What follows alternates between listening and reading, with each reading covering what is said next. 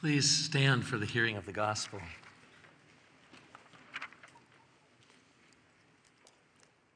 This is from the Gospel according to St. Matthew from the 17th chapter.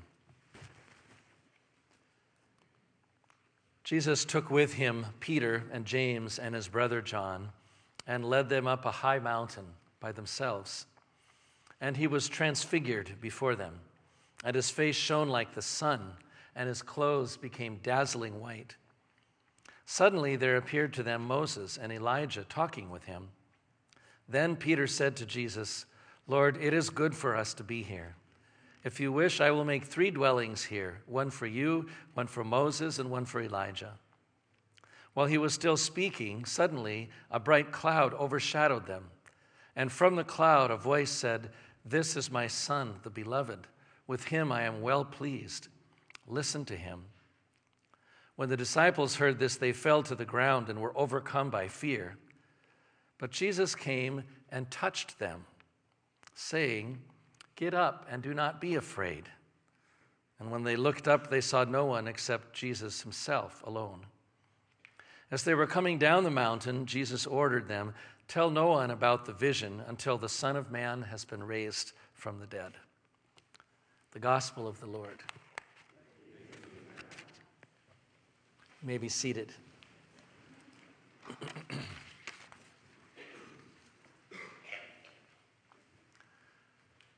When you hear those 2 amazing and mysterious stories today about Moses on Mount Sinai and Jesus on the Mountain of Transfiguration, I wonder how you hear them or react to them.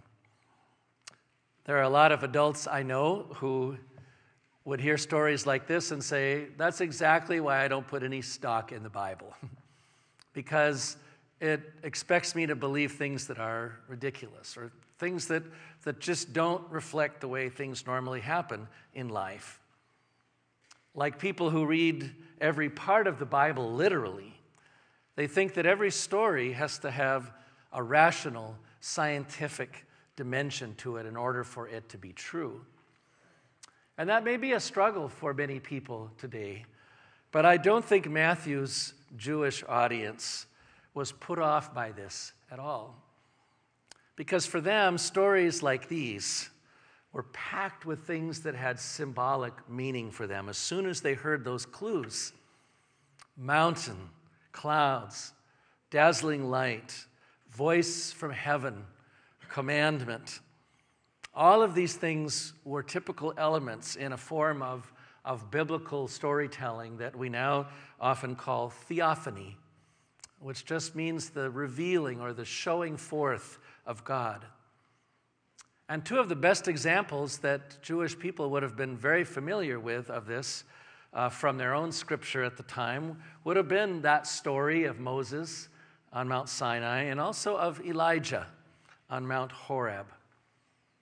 And you don't have to be a Bible scholar to connect the dots when you hear this story of Jesus on the mountain today to see the striking similarities of all of these 3 stories, where now Jesus too, like Moses and like Elijah, is on a mountain in the clouds with dazzling light, with a voice coming from heaven, and where a commandment again is heard.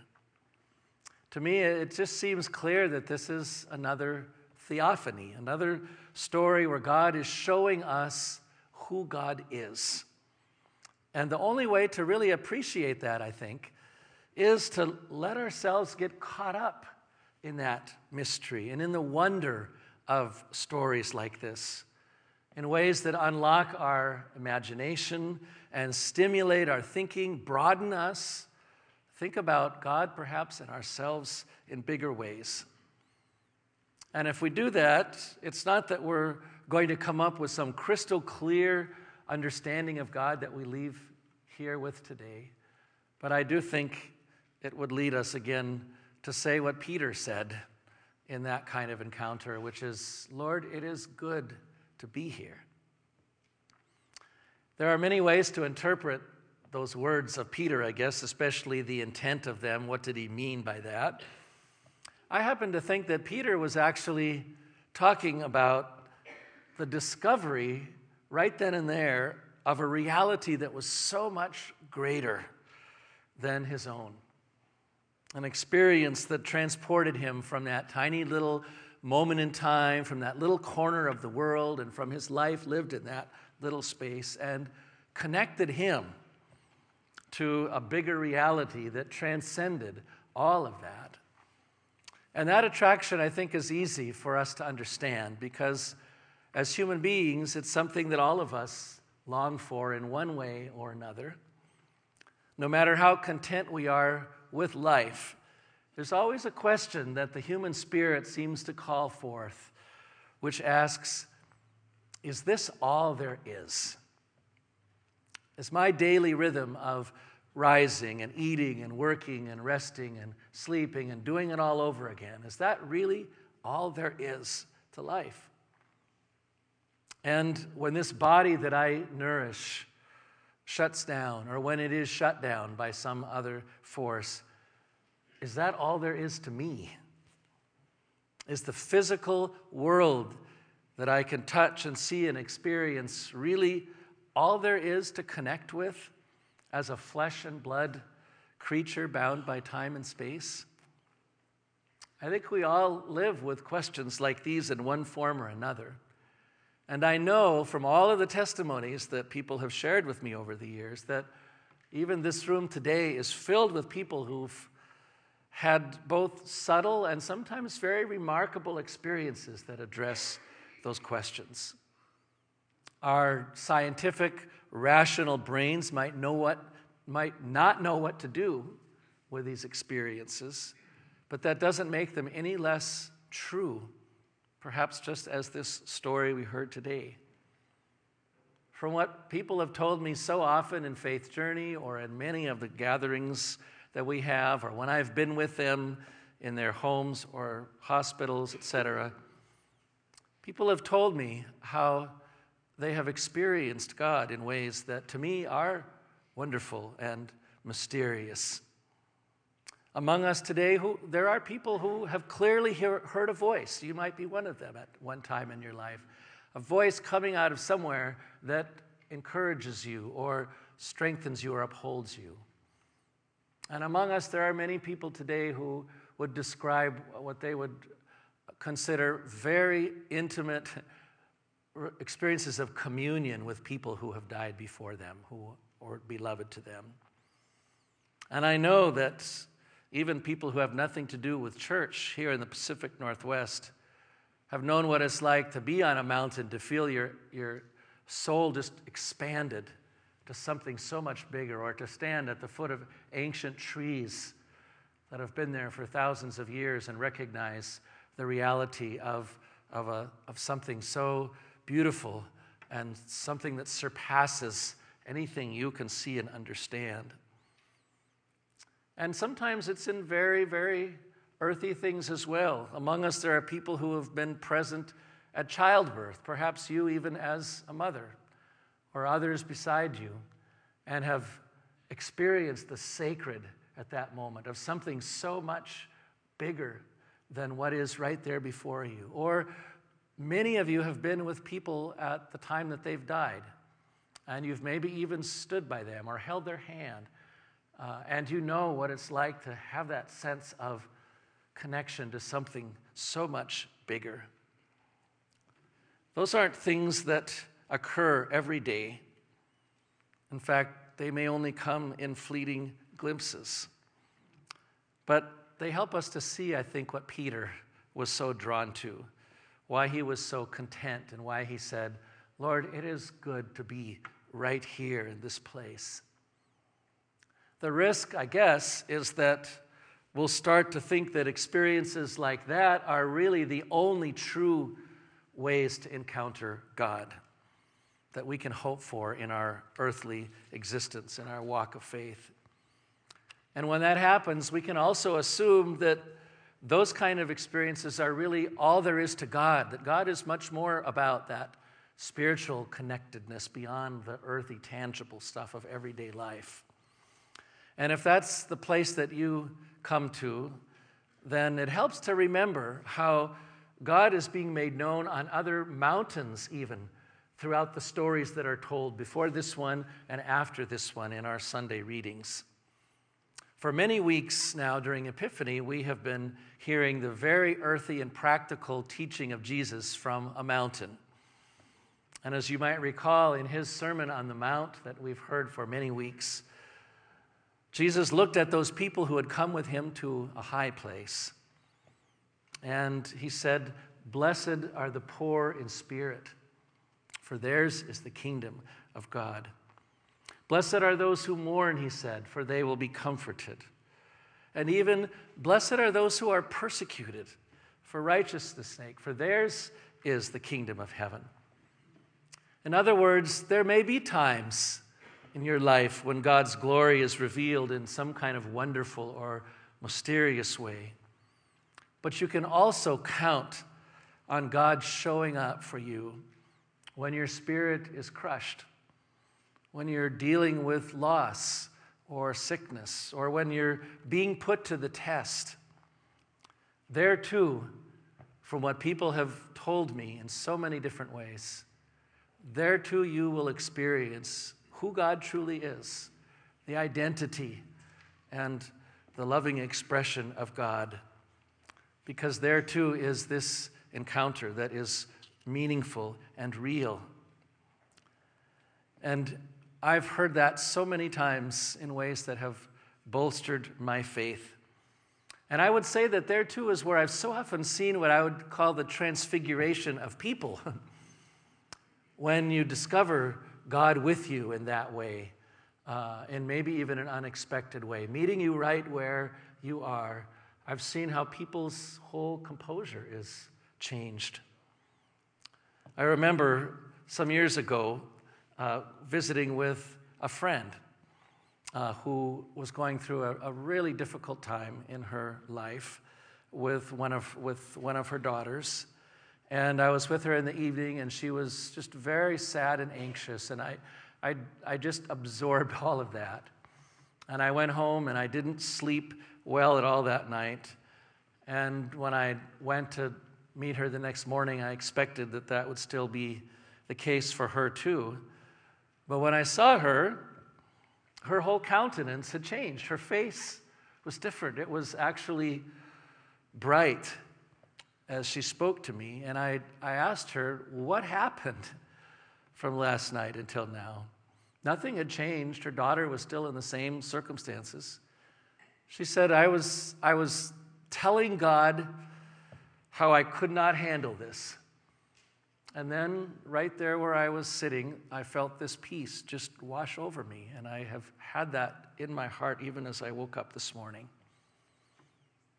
That's the kind of presence of God that is also talked about in so many of the other mountain stories that occur around this one in the Gospel of Matthew. And it helps to look at those, to see how God meets us where we are in our place of need.